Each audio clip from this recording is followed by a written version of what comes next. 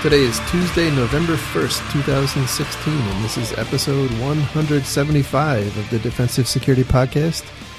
My name is Jerry Bell, and joining me today, as always, is Mr. Andrew Callett. Well, almost always. Well, except for that one time. That's right. And we are actually recording in lovely New York City. That's right. And we can almost see Central Park from Jerry's hotel room. Some trees, yeah. Yeah. Through a little sliver between two buildings. But we're here for the inaugural O'Reilly Security Conference, which is pretty cool so far, and focused on enterprise defense, which is right up our alley for the show. So we came up to hang out and be a part of the show and see some good talks. Indeed. We last night we hosted the Ignite Talks, which I thought went phenomenally well. I mean, we're biased because we hosted. That's true. No, but it was a great time, and I don't think it got filmed, unfortunately. So I don't think there's any actual record of it. But it was. If you've never done an Ignite talk, by the way, it's really fun. It's basically you submit 20 slides, and you have 5 minutes, and the slides auto advance every 15 seconds. So it can get a little hairy, but it was good times. I think everybody enjoyed, and we also had a little bit of extra time, so we put together something called Slide Karaoke, where Jerry and I, very evilly and maliciously, you might say, went and found a bunch of just random, absurd slides from real presentations out in the world, put them together, and then got 5 volunteers who had basically 5 slides they've never even seen before, and they've got to talk to them like it's their presentation and just figure their way through it. So it was good improv fun. Yeah, and I have to say, everybody that participated did just a phenomenal job. Yeah, so. Absolutely.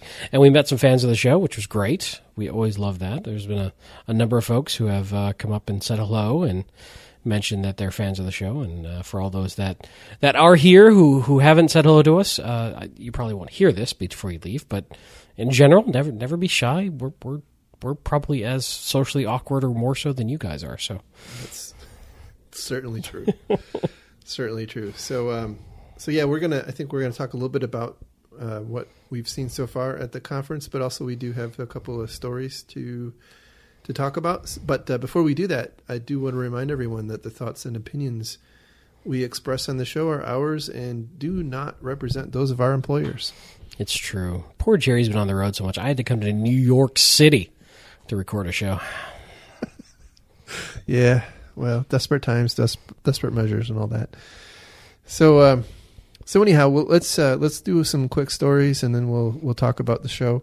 Okay. So the first story we have for today comes from bankinfosecurity.com, and the title is "Online Ad Industry Threatened by Security Issues." This is for longtime listeners of the show, I think not a particularly new issue. However, what's changing is potentially some of the regulatory landscape. So the story here is that, as you hopefully are aware, online ads are a very common method of distributing malware and exploiting computers. And there's been just probably too many major incidents to note. I can recall dozens of high-profile sites from NBC.com to the Council on Foreign Relations, and actually, I think CFR wasn't a banner ad, but whatever. Yeah, I go to that site. I mean, daily, don't you? Well, think about the people who do. I mean, when I was single, I kept looking for dating tips for dating women. It never. All right, so moving on. Anyhow, the point here is that this is a really troubling area, and there's not a lot of protection from the side of the ad networks, right? I think they do to varying degrees, depending on which ad network you're talking about. They do some amount of due diligence to make sure that the ads are cleaned up, but they point out that even Google, who runs arguably one of the more clean ad campaigns, back in 2014, ejected something like almost 500,000 ads for being malicious. So it's a really like malicious links, obviously. Clearly. You've been waiting 5 years to make that joke. Yeah, that's right.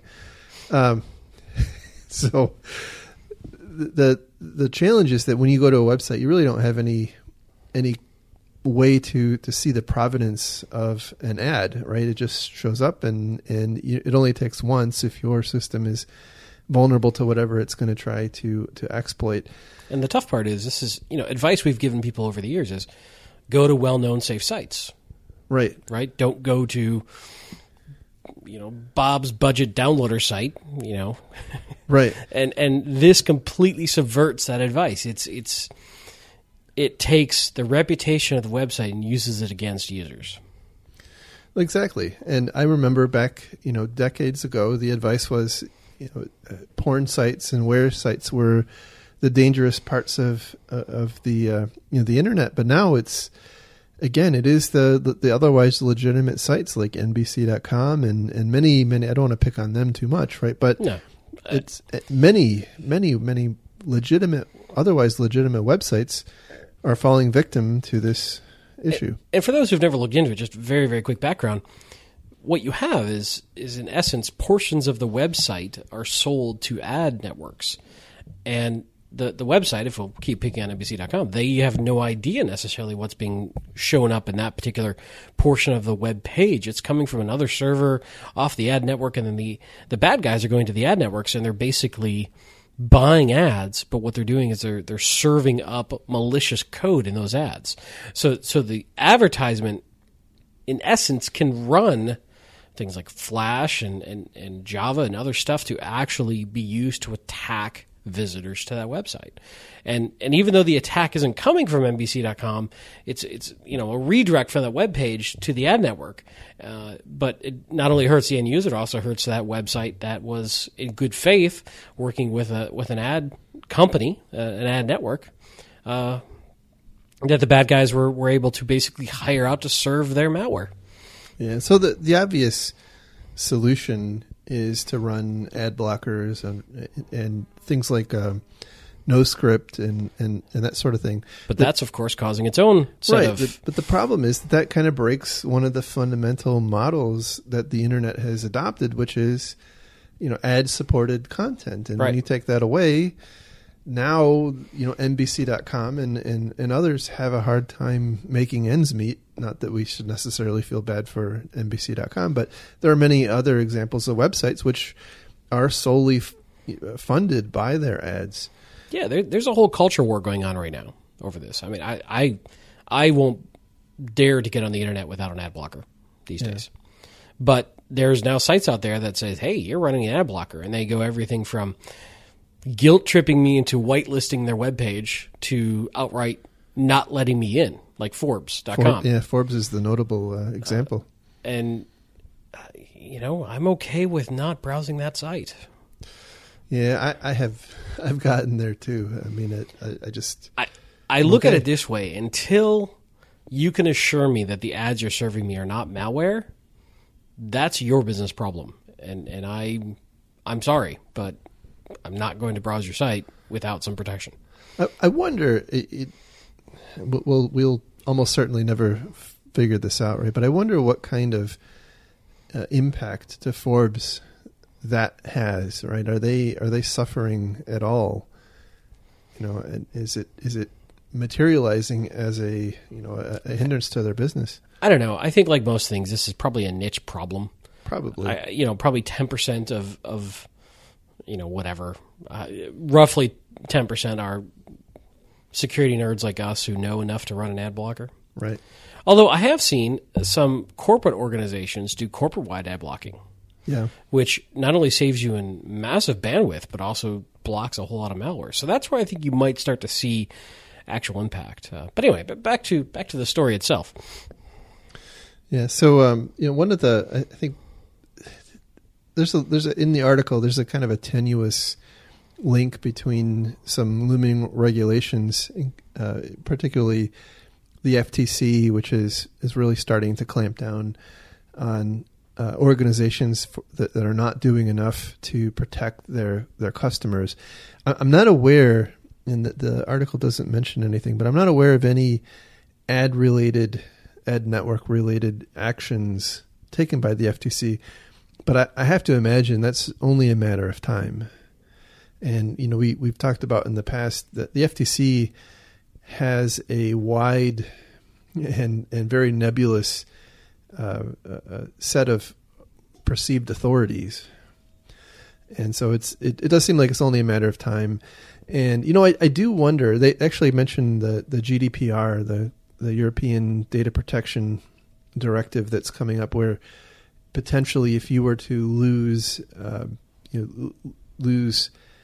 the personal data of European citizens, as an organization, you could be sanctioned 4% or fined 4% of your global annual revenue, which for a lot of companies is, probably not existential, but it's certainly gonna hurt. But you don't want to fine to put a company out of business. Right. But the problem, I think, is who do you fine? Right? Is it the company? Because it's almost certainly not going to be the ad network that is losing the data. You should probably find the routing company that passed the packets to you. The ISP. Yes, I think. No, not even the ISP. I mean the actual routing manufacturer. Yeah, Cisco, like Cisco, Juniper. Yeah. Oh, that makes sense. Yeah, I think so. And maybe whoever Vince Cerf. I think he should. Who makes that? Who makes Cat 5 or Cat 6? The the IEEE standard? Yeah. We could. Yeah, absolutely. Well, what's kind of interesting about this article too is, so the digital ad industry is actually starting to try to clean up their act as well, and they mentioned in this article that the sort of the industry group for this, the Trustworthy Accountability Group, or TAG, because it's catchy. They released their first ever set of guidelines for how ad companies can scan their content to ensure they're not distributing malware.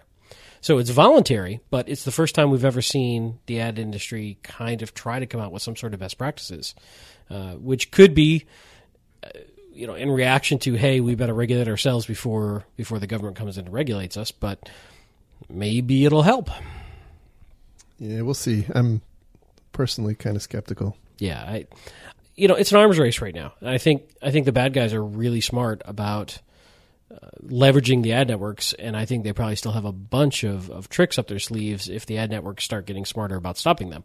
So I don't see this being a safe zone for a long time, unless they went to a very, very dumb static content that couldn't inject any sort of code. I think that's one of the few options they could go with that would truly assure it. But that also reduces their capability, reduces their tracking, their targeting, all the sort of value add that the ad network provides would all go away. Yeah, and unfortunately, like it or hate it, I think it's becoming relatively well accepted. I'm not going to say proven, right? That video ads are where it's at, and you lose a lot of that capability. So I don't know where it ends. I do think that we're kind of at odds. HTML5 will fix all of this, no problem. Clearly, there's not going to be any similar problems in HTML5. No. All right, so moving on to our next story, which comes from SecurityWeek.com, and the title here is Shadow Brokers Leaks Servers Allegedly Hacked by NSA.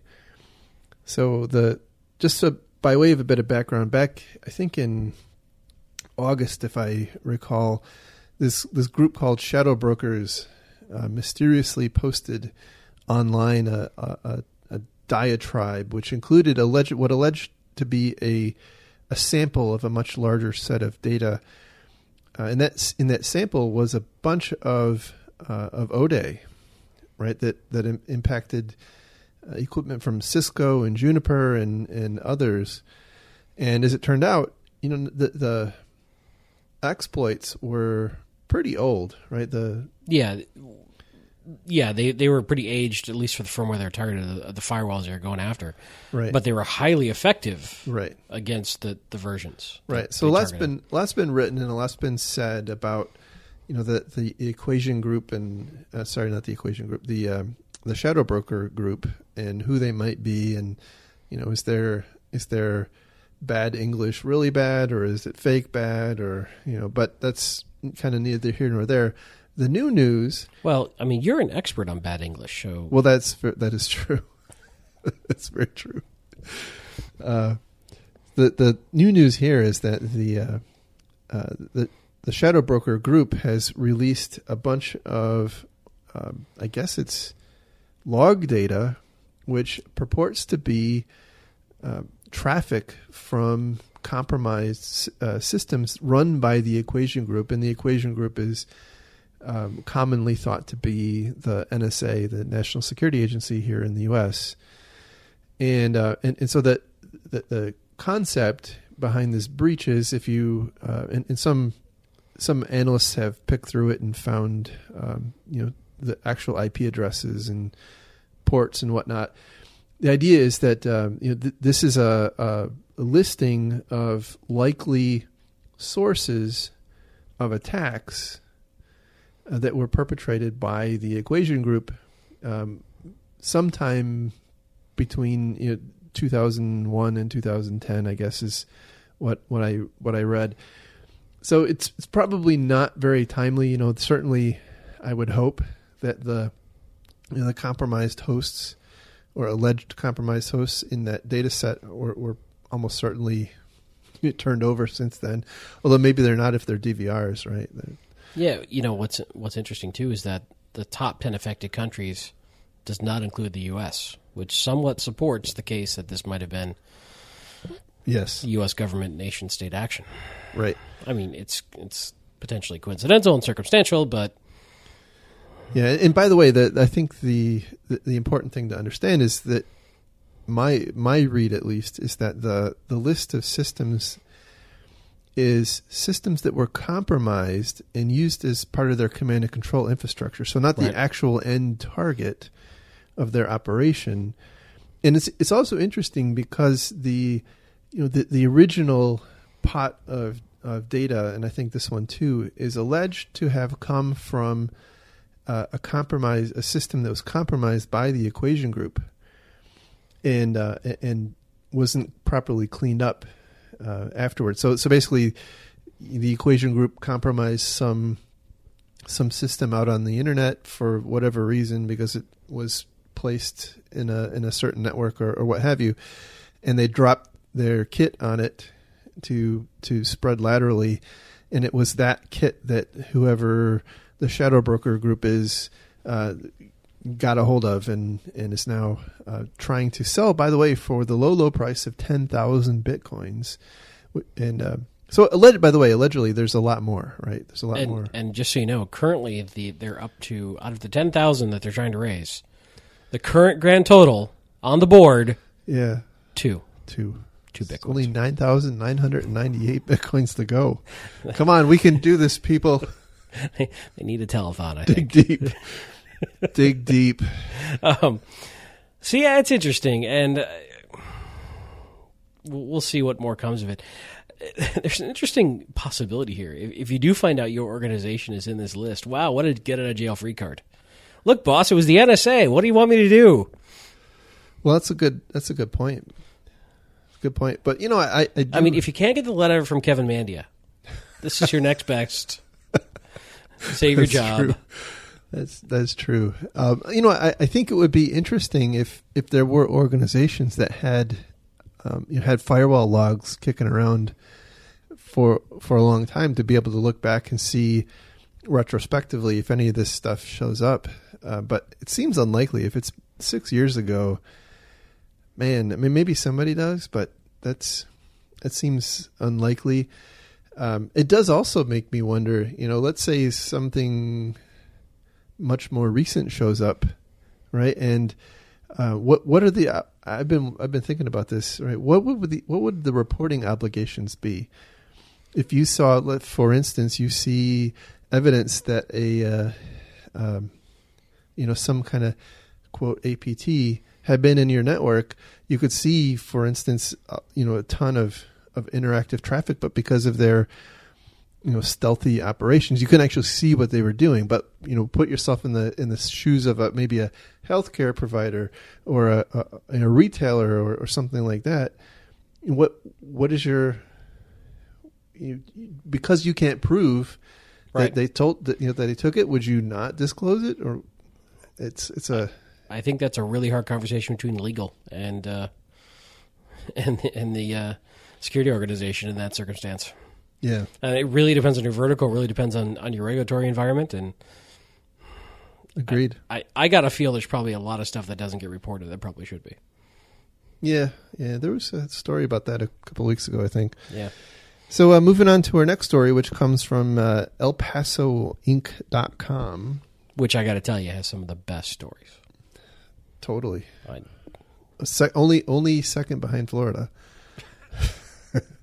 So the title here is EPISD, which is the El Paso Independent School District, offers some answers in data breach.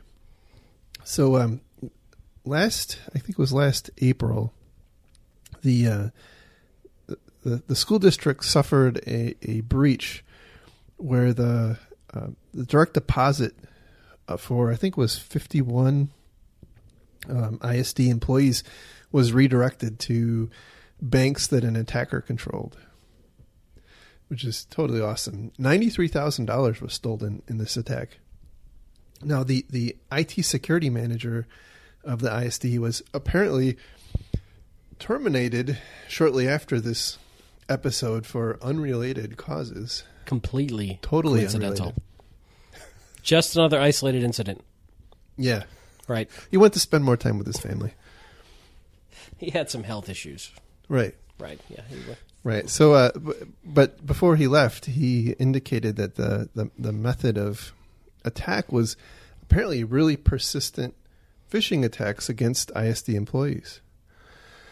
And again, allegedly, this phishing campaign was just really, really persistent until they collected user IDs and passwords to be able to log into a system that allowed these attacker or attackers to redirect the direct deposit of these 51 employees. Now, it's not really clear if they had captured the 51 user IDs and passwords, or if they captured one and they used it to, was this some kind of administrative account? However, what they did say was that normally the ISD does not allow employees to change their own direct deposit elections. You actually have to go through the ISD HR department and prove that you're you. And by the way, that was done because they had an internal audit the year before, which apparently showed all sorts of insecure craziness. And so they turned that off. But Jerry, I can hear our listeners asking, how did it happen? If it was turned off. So a vendor who supported their application applied a patch which changed the setting, which allowed their employees to go back and, you guessed it, change their direct deposit elections. Nice. And so kind of in the in the spirit of most of these breaches are a series of unfortunately lined up kind of tragedies. This is just another example where lots of opportunity for it to go right. Well, you might call it the error chain.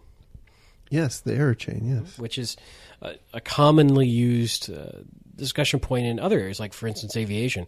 Most aviation accidents occur because of a chain of errors or mistakes that, if you could have interrupted any one of those, would have prevented whatever the incident or tragedy or plane crashing into the ground situation might have been. Yeah, makes sense. Yeah, in security, it seems like there's very few like singular causes. And that makes things difficult. Are you going to break into song about a singular sensation? No, I'm not. Please? No, We've had a request. no. Oh, So, the thing that I thought was really interesting, other than the concept, which I hadn't really heard of before. I mean, which concept? Of people logging in to redirecting direct deposit. Yeah. That was novel. So keep an eye out for that because how annoying would that be? Right, your paycheck doesn't show up, and like your checks start bouncing, and you call HR and you're like, "Hey, where's my money?" And they're like, "Hey, we sent it to you." Yeah, and by the way, these are teachers. They're not like the the most highly paid employees ever. So I'm sure it created a hardship for them, and the school district ended up having to remunerate them. And of course, a year of credit monitoring And the credit monitoring, the obligatory credit monitoring. That apparently fixes everything. So I'm so sorry you lost your arm in that tragic mill accident. Here's a free year of credit monitoring. Yes. So I think the other interesting thing for me was the persistence, the apparent persistence of the phishing attack, and I think a lot of this is something that's concerned me for a long time. Right? We often talk about, well, we just have to detect them, right? And if we can detect them, we can stop them, and that's fine until you have someone who just keeps trying, right? And that's right. Detect them and stop them by what? Creating signature for that particular type of fish? Right. And I guess my concern is that when I hear a lot of people talk, it seems like there's a lot of focus on just detecting it and then blocking them and declaring victory and moving on. And I really think that's just fraught with peril. Well, as this points out, we're clearly getting our ass kicked by phishing. Yeah. Right. I mean, I get the intuitive response to say detect it and we can take action. I've seen it many times in my own organizations where if we know that a phishing campaign has come in, and we can detect it or it's been reported, we could go and remove it from people's inboxes before they have the opportunity to click on it. But that's also, again, assuming that there's a commonality and a pattern to these phishing attacks. And when we start getting into really persistent or really focused attacks, that could be very low and slow and very unique. Right. And we're still struggling, I think, of finding the right balance between user awareness training, technical controls, and business process changes to limit the impact. Right. And here, two-factor authentication would have been a good option, possibly. Some sort of verification, system of, hey, before we change this direct deposit, we're going to email or mail something to your home address with a second authentication something. Yeah, what's interesting is most companies, most employers, and then most of the payroll firms that provide this outsourced service, when you change your direct deposit elections, you get an email. Yeah, typically that confirms. And so I wonder, and often physical. At least I typically get also a piece of physical mail. Mind you, that's like a week later. Right. Right. So anyway, and I think typically doesn't take effect right away either. So I don't know what they don't go into any of those circumstances here, but anyway, heads up on the technique. It's kind of a new thing, and we often see copycats, right? So something to be aware of, and also I would say just because you caught the fisher and blocked them, don't assume that you've won the battle, right? Because they may not be moving on to the next target. They may just change up their the fish a little bit and move to a different source host or what have you, and then try again. So moving on to our last story, which is also about phishing. I thought this one was rather interesting. This comes from Palo Alto Labs blog, and the title is PSA Conference Invite Used as a Lure by Operation Lotus Blossom Actors. So Palo Alto has a Asia Pacific cybersecurity conference coming up, and what they had detected, or I think they were alerted by an astute recipient, that that someone had been, this allegedly Lotus Blossom group, had been sending malicious emails containing Word docs, weaponized Word docs, to security professionals. And it's not clear to me if they were all people who are going to be invited to the conference or attending the conference. That part wasn't clear to me. But anyway, the idea, the thing I thought was pretty interesting is relatively targeted at we've seen similar things like targeted at, let's say, nuclear physicists and, maybe foreign relations people and government officials, but this one's targeted at cybersecurity people. Right, which you might think is a bit of a tougher target to crack, but I don't think it is, really. Maybe not. I have a feeling, I obviously don't have any metrics to back it up, but I have this feeling that it might not be all that different. Yeah, you're probably right, sadly. But the emails basically were saying that it was a free invite to the conference. So maybe it was just kind of scattershot. Well, still, I mean, it was going after folks, who likely would go, I would imagine. Maybe, I don't know. True. But it was a very well crafted email too. It looks pretty solid. Yeah. Yep. And if you were unfortunate enough to open the Word doc, you got this Trojan called the emissary Trojan, which was previously used in other APT style attacks. So I don't have a lot of information about what its capabilities are, but I would assume it probably does all the normal Trojan type things. Yeah, and it appears also to be a downloader to download all sorts of other stuff too. So, once it's there, it could do almost anything. Yeah. So that was the last story. So now let's talk a little bit about our experiences here at the O'Reilly Security Conference. Yeah, so it's the first time that they've done this. In fact, we're in New York City. They're doing another one, I think, in a week. New York City. Try this also. There's another one coming up, I think, in a week in Amsterdam. That's right. So we're not going to that one, but it's good. It's truly a defender-focused conference. It's truly meant for kind of the same niche we're in with our podcast. Of not necessarily, people dropping O-days and, being on the sort of the black hat and gray hat side. It's really meant for the blue team folks.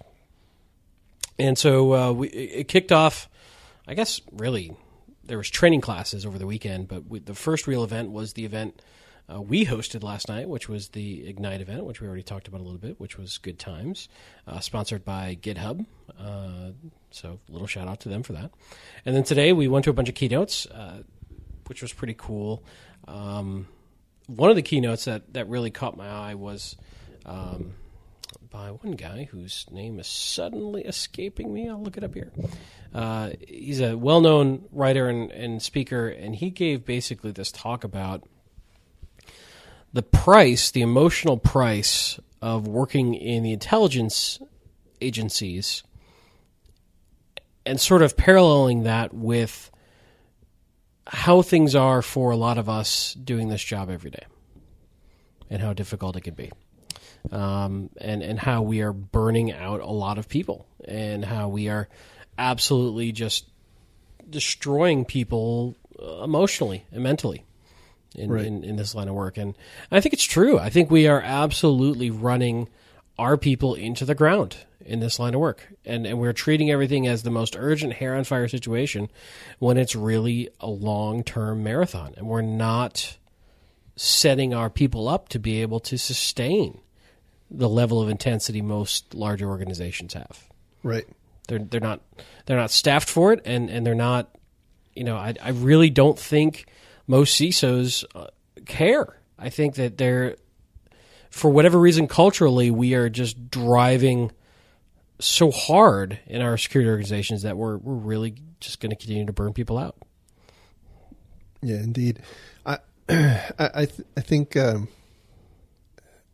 Richard Time is his name, by the way. Sorry. Okay. Yeah, and his keynote was Playing Through the Pain, the impact of secrets and dark knowledge on security and intelligence professionals. Now, go ahead. Yeah, he was I'll say he was a very energetic and passionate speaker. I thought it was it's probably one of the best talks I've seen in a long time. I do think, he had a lot more material than he had time for, which was very unfortunate.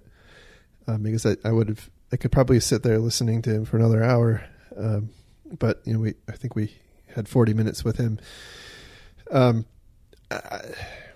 can certainly see in myself and in people I work with a lot of what he was talking about. Now, the context was his experiences again has been much more slanted on the military and intelligence angle, but his proposition was that it really transfers over to the security world, right? Where, we have to live with, and support the decisions, however possibly onerous, of our organizations, or we have to leave. And it's a similar situation in the intelligence agency, right? And there's very few people who, we can talk about. And this is really important from a defense perspective, right? Because unlike on the offense side, you go to any one of the conferences and you'll hear about the exploits of of pen testers, right? They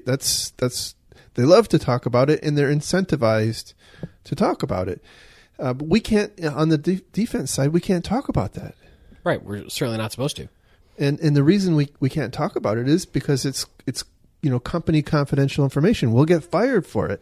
And so who can we talk to, right? And so we end up having this this difficult situation, which creates a lot of emotional strain. And I think we all, if any of us that have been in the industry for a long time, have known a number of people who have, unfortunately committed suicide or are addicted to alcohol or drugs or something else, or and then the other one he pointed out was divorce. It's very, very common too. I know you don't want to bring up my addiction to cat videos. I'm working on it. Meow. No, it's true, and you mentioned something too. You and I have to be very careful on this show ourselves. We both have jobs that we're working deeply in security for large organizations, and we can't really talk about any of that. Although some of the topics are perfect for the show, we have an ethical obligation and a legal obligation to not disclose that information if we want to keep our jobs and also just maintain our level of ethics. But there are a lot of times that we have to do things, whether it's in our current roles or previous roles, that we don't make the decision. And what we are asked to do or ordered to do may not be in agreement with our ethical and moral compass. Exactly. But you kind of have a choice at that point of either quitting your job or continuing to get a paycheck and perhaps maybe looking for another job. But I think the longer I've worked in this industry, the longer I've realized that idealistic nature of only doing the right thing is really difficult when you have a family to support and you need that paycheck. Right. And it can get really complex. And then you start rationalizing, well, yeah, I'm not doing the perfect thing, but we're moving the ball forward. And then you tell yourself, don't let perfect be the enemy of good enough. And it's very common. I mean, we could do a whole show on how do you deal with being told to do something that isn't necessarily what you believe is the right thing to do in an IT security role. Yeah, and it's a fine line you have to walk because you're, not only is your job on the line, right, but your professional reputation is on the line too, which is really, your next several jobs. And so on the one hand, you don't want to be the person who, who carried out unethical, directions and then have that be found out, because that's going to taint you. And then on the other hand, you don't want to be blabbing about what you see, because even if you're in the right, that you're now tainted as somebody who can't keep things under wraps. And then if you just silently move around every time something is uncomfortable, now you're a job hopper and also unattractive. So it's a very difficult situation for us. Yeah, we get into this weird feedback loop that we sort of have to end up being morally flexible to move forward. Right. Which sucks. Yeah. So, I mean, we're sort of digressing a little bit from the point of this talk, because this talk is very powerful, and it's not a woe is me talk, but it is a real issue, I think, as our industry progresses, that we've got to figure out a way to balance the emotional demands on our security folks. Yeah, and I think that his point was we have to take care of ourselves, right? We have to make sure that we take time for ourselves. He pointed out that we should think about things like yoga and exercise and the whole mindfulness bit, whatever you think about that. But the point is, nobody's going to come around and do that for us. No, in fact, it's usually the opposite. The folks who end up in the CISO roles and the CIO roles are the type A workaholic hard chargers who typically have the expectation of their staff to do the same. Right. And if you have this pressure to work more hours and be on call and check your email, and you think that helps make you successful, and it might, but there's always a cost. Indeed. And I'm at a point in my life where I try really hard to enforce a work-life balance. I've been very stressed out and burnt out in my career, and I'm trying hard not to do that again. But there are times, that I can feel my coworkers silently judging me if I leave, on time, or whatnot. Absolutely. And, I think as well, because of InfoSec, it's a cost center. Businesses are always trying to figure out what's the least amount of staff they can get away with. And so they'll keep the staff to a level where things just barely aren't breaking often. Right. And same with startup mentality. It's like being in a startup all the time. When I was at a couple of startups, we never had enough staff. And so everybody was wearing multiple hats, and everything was a crisis, and everything was not enough, money available or people available to get it done. And, that's great if there's an exit with equity on the table. It's a short-term situation, but that's, to me, no way to live a career. Well, just from a business management philosophy, it's not great either to run your business solely on heroic efforts, because then you're just, one major illness or parental death or, right. away from, kind of ruin in the company. And so that's not a great place for an employer to be. I mean, they should. It surprises me that the companies don't want to have a more sustainable view of this, and I guess it's because maybe they just. I don't think they realize it. I mean, we are the epitome of white collar worker. We sit at the computer all day. I don't think it's internalized emotionally like other jobs would be that would have stress and fatigue and emotional wear and tear. And I'm sure we're not unique in this. I know that. I'm not trying to say that we're so downtrodden and so terrible. I just don't think that our industry is old enough for us to really understand this. I mean, when we really look at it, you and I have each been doing this over 20 years. Mm-hmm. There wasn't much of a security industry before about when we started. Right. It was very tiny. That's right. Right. So most of the original folks getting into security are now hitting middle age. Yeah. And it's different. Your priorities start to shift, and your abilities to sustain that level of stress and intensity is different at different ages. Right. And desire to sustain it too. Right. So he actually did mention that, which I thought was interesting, that, we, people in our age, I'm past middle age, right? But we're, we as we advance through the years, right? We not only do we have the work problems, which typically only go in one direction, which is more difficult. We also have our health complications and all the aging related things. So it's something that the point was, the net point was, we have to take care of ourselves. Nobody else is going to do it for us. Take care of your coworkers, your colleagues, and why not? No silver bullets, I don't think. Yeah, and the problem is still going to be there tomorrow. Right. Go home. That's right. So a couple of other talks I went to. One, I don't have the name in front of me, but it was oh boy, I'm trying to remember the name. It was one of the CDNs gave a presentation about their information. Oh yeah. It was called Incident Command: The Far Side of the Edge. There you go. Given by Fastly. Fastly. Yeah, I was never going to get that out of memory.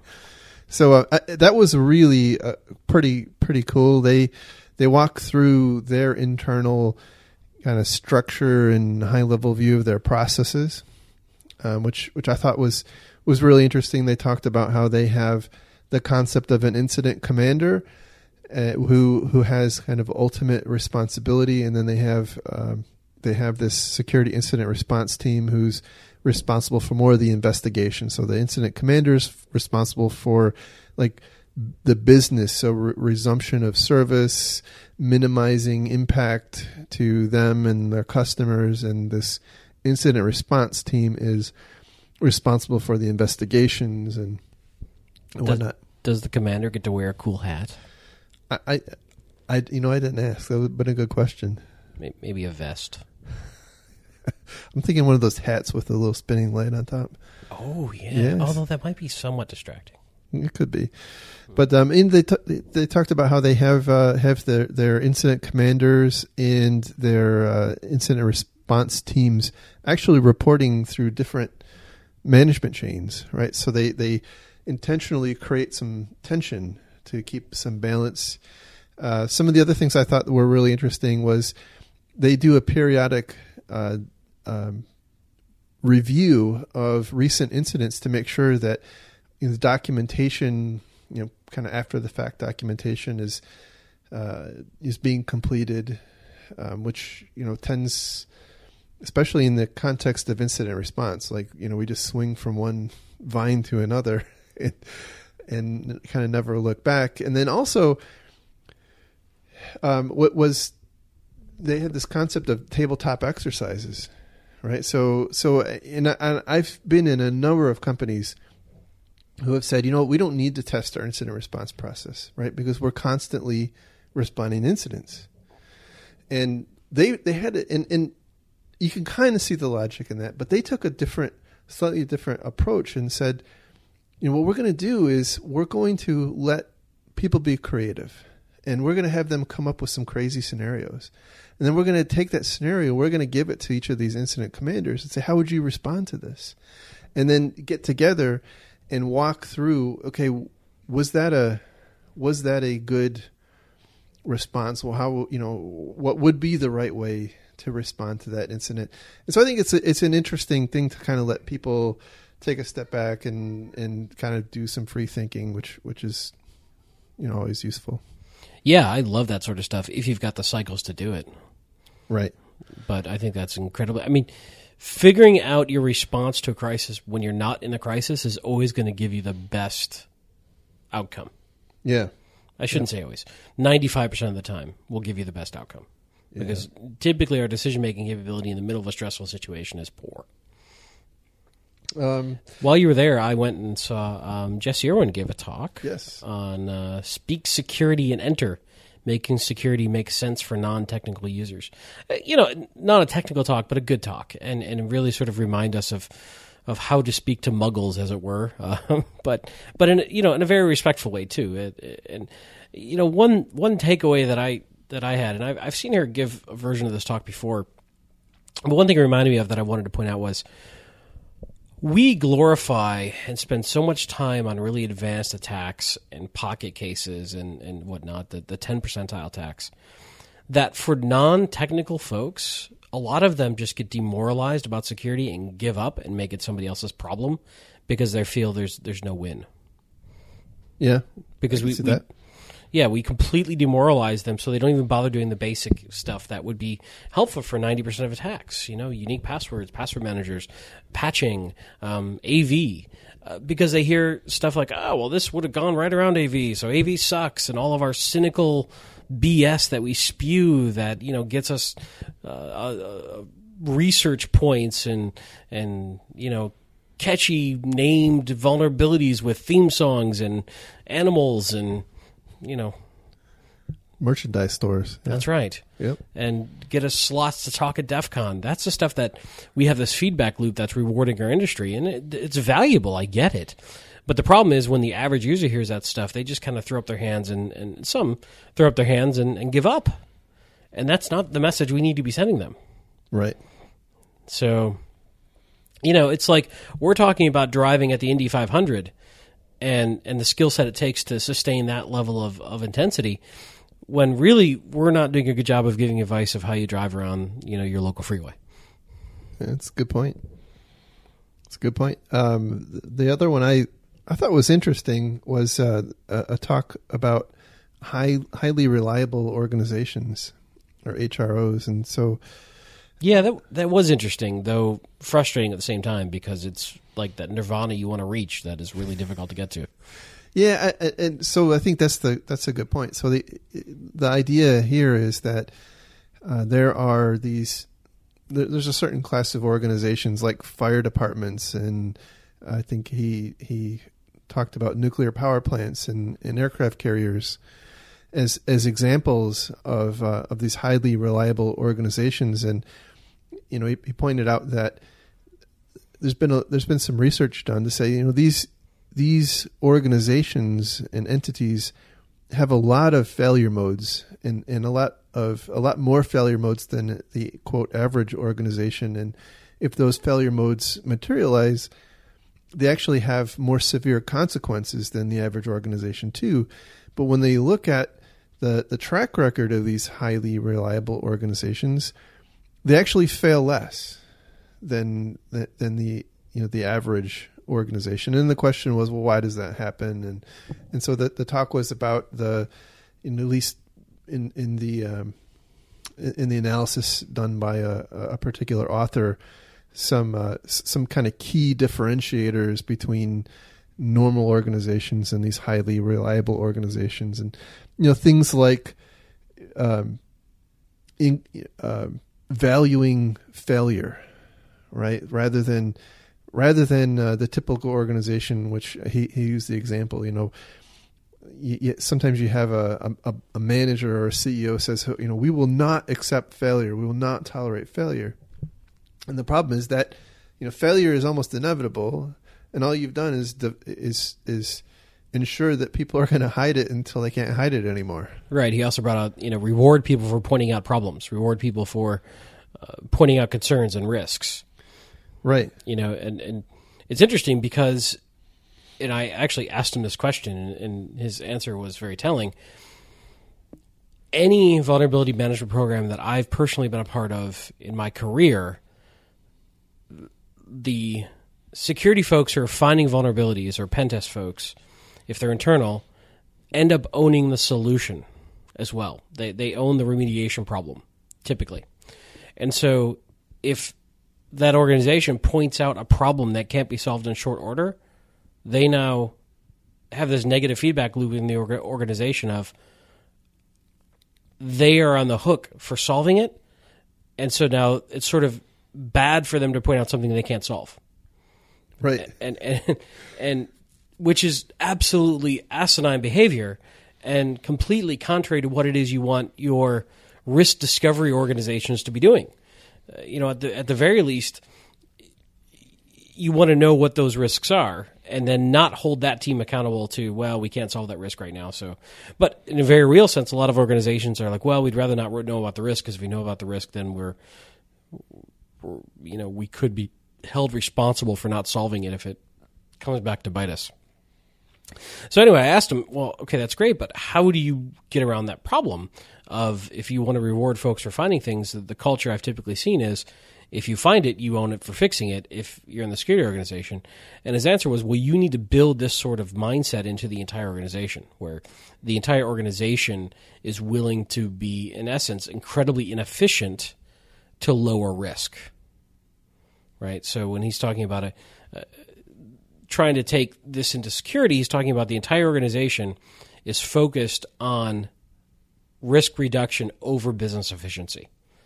Because when you look at the types of organizations he's talking about, they all have a lot of people involved that are very inefficient to keep things safe.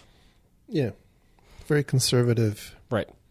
And the problem that you have is that you've got to get buy off the entire organization that this is your focus. I mean, his concept makes sense if the company is built from the ground up with that culture. It's very difficult to do that in a silo in security. Yeah. I agree. And I think that is I think the challenge that a lot of organizations have is on the one hand, they say that they would like to get to that place, but on the other hand, it's really unreasonable to think that they would, because it means that they're not going to be able to invest in, or as much, either invest at all or as much in a new product or expanding into a new market, because they have to fund this, somewhat ultra conservative behavior. And a lot of, and it follows, by the way, that a lot of the challenges we see are relatively easily solved. It's just that, we, as we talked about, as organizations, we kind of live right on the edge. Yeah, most of our problems are solvable problems. It's the trade-off issue. Right. Do you want to devote the resources, time, energy, and the opportunity cost to solving that problem when you could be doing something else that's actually increasing shareholder value? Exactly. And then let's see, we heard from Mr. Bruce Potter, about risk analysis, which was a pretty good talk. I just went to that talk to beg for a ShmooCon ticket. Did it work? No. Yeah, well, I think you said that ShmooCon sold out in 4.2 seconds today. Well, the first round, right? 600 tickets. Yeah, no. It was a good talk. Though interestingly, I sort of, if you haven't done risk management before and you're trying to come up with some sort of risk framework, it seemed to make sense to me. But you weren't necessarily so keen on it. No. If you're, it's true. So Bruce's. Bruce is in support of the NIST framework, which I think is... Wait, the what? The NIST framework, I'm sorry. Oh, my... How many times? He did it again. How many times? I'm old. Leave me alone. So you know what? I'm going to get Matlock to do a very special episode about how you pronounce NIST. NIST. Yeah. What if I see Matlock say it, then that'll be all right. What about the Golden Girls? I never got into them. At your age, Murder, She Wrote. At your age, they'd be into you. All right. Thanks, buddy. So anyway. Can you tell we're tired? Yeah. We've been on go for a while. Yeah, I've been in New York for a long time. So I think the NIST framework is one thing, right? And I have my own separate issues with the NIST framework, but he brought up the NIST 830 risk assessment model, and the reality is with that model is actually relatively ambiguous. It proposes some methodology to quantify risk. But the problem is, and it's way longer of a discussion than I can do justice to, but I will tell you, if you want to understand the source of my issue with both the framework and with 830, read the book, The Failure of Risk Management by Douglas Hubbard. It's a very approachable book. Not related to L. Ron Hubbard? Not really. Well, as far as I know, he could be. This isn't like the Dianetics for risk management. I'm not saying. I'm just saying. So anyway, it's a very good book. It's very approachable. It's not. What's it called again? One more time. The Failure of Risk Management by Douglas Hubbard. Now, is it talking about risk management in general, or is it specifically IT risk management? It is risk management in general, although he does talk about IT risk quite often in the book. Okay. And have you received any remuneration for suggesting this particular book? No, not at all. All right. So this is of your own free will. That's right. Okay. Carry on. That's right. So, and then I think that was all I had. What about you? I thought Bruce's talk was good. I thought it was pretty solid. If you hadn't done much with, he's a very entertaining speaker. First off, no doubt about that. Yeah, yes. I always enjoy it. And Heidi was there, so I waved at her, and she's like, "I don't know who you are." I'm like, "Yeah, we've met." I saw her going for security. Yeah, she's known by so many people. She's, right. She's a couple notches above us in terms of InfoSec, celebrity status. But anyway, I thought it was good. I mean, especially if you're trying to get your arms around a situation. He's talking about basically figuring out threat models, figuring out risk models, figuring out likelihood, figuring out your assets, and then trying to stack rank them to some level of priority so you know what to start working on, so you're not trying to eat the elephant from all directions at once. So it makes sense at an intuitive level to try to get your hands around a really difficult moving target of where do you start if you're coming into an organization, especially let's say you're standing up a CISO organization for the first time. I think it makes some sense to try to understand the threat models and the threat actors and the risks involved with the organization and figure out where to start. Well, it's unquestionable that we need to do a better job of assessing risk, right? And that wasn't my beef, and I think anything. Where is the beef, Jerry? Under the pickle. Okay, thank you. For our young listeners, hit YouTube. That's right. Anyway, I think with that we're going to go and go find some dinner before the purge starts tonight. We had one other talk, which was using open source tools to do like malware analysis. Oh yes, that's right. Which was pretty interesting. I mean, it was great if you've not done that kind of work before. It's kind of a list of tools, how to safely analyze a website, how to safely analyze a piece of malware. It's more sort of like an intro level. Getting into it. There were some unique things which I think for any malware analyst.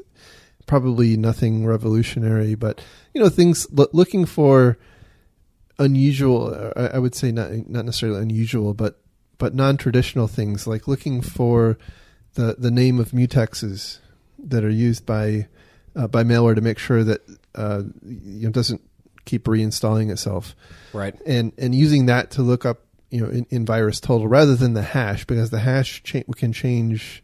Very often, however, certain other attributes of the malware, like the mutex, may not, and not by the way, not all malware will have a mutex, so your mileage may vary. But the point was, there's a lot of stuff you can do using a lot of publicly available websites like URL Void and MX Tools and VirusTotal and others to help identify, what are you dealing with in terms of malware? Is it targeted at you? Is it opportunistic? What's it trying to do? Is it new, or are other people seeing it? And so it was a good basic talk, I thought. Yeah, and we've got a whole nother day tomorrow of talks, so hopefully some other good ones, and then you finally get to go home. I'm so looking forward to going home. I miss my family and my doggies and my kitties. And your cats. Don't forget the kitties. Yeah, my kitties. That's right. I need the videos. I need them. I need the videos. So, real quick wrap up. Really enjoying the conference. Really happy to be here. Glad that O'Reilly invited us up to participate and run the Ignite track. And now we get to hang out and see all sorts of cool people. That's right. And thanks again to O'Reilly, and not that they sponsored us, by the way. No, But- I mean, but let's be they, very they fair. invited us. They here. invited us, and they gave us passes. Right. Right, but that's we Full try to be full very disclosure. we try to be very transparent on that. So anyway, we will talk again probably next week. Hopefully we'll be back on a regular schedule. In the meantime, if you want to find links to the stories we talked about today, I will include them in our show notes.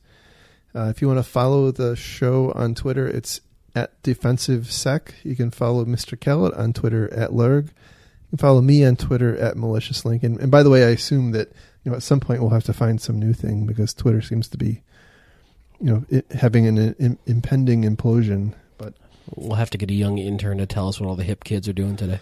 yeah, like I guess Snapchat and Instagram will be our where you'll find us soon. So I'm waiting for Snapgram. Snapgram, great. Anyway, I mean, these things have a half-life of 5 years now? that's right. That's right. Thanks a lot for listening, and we'll talk again next time. Have a great week, everybody. Bye-bye. Bye.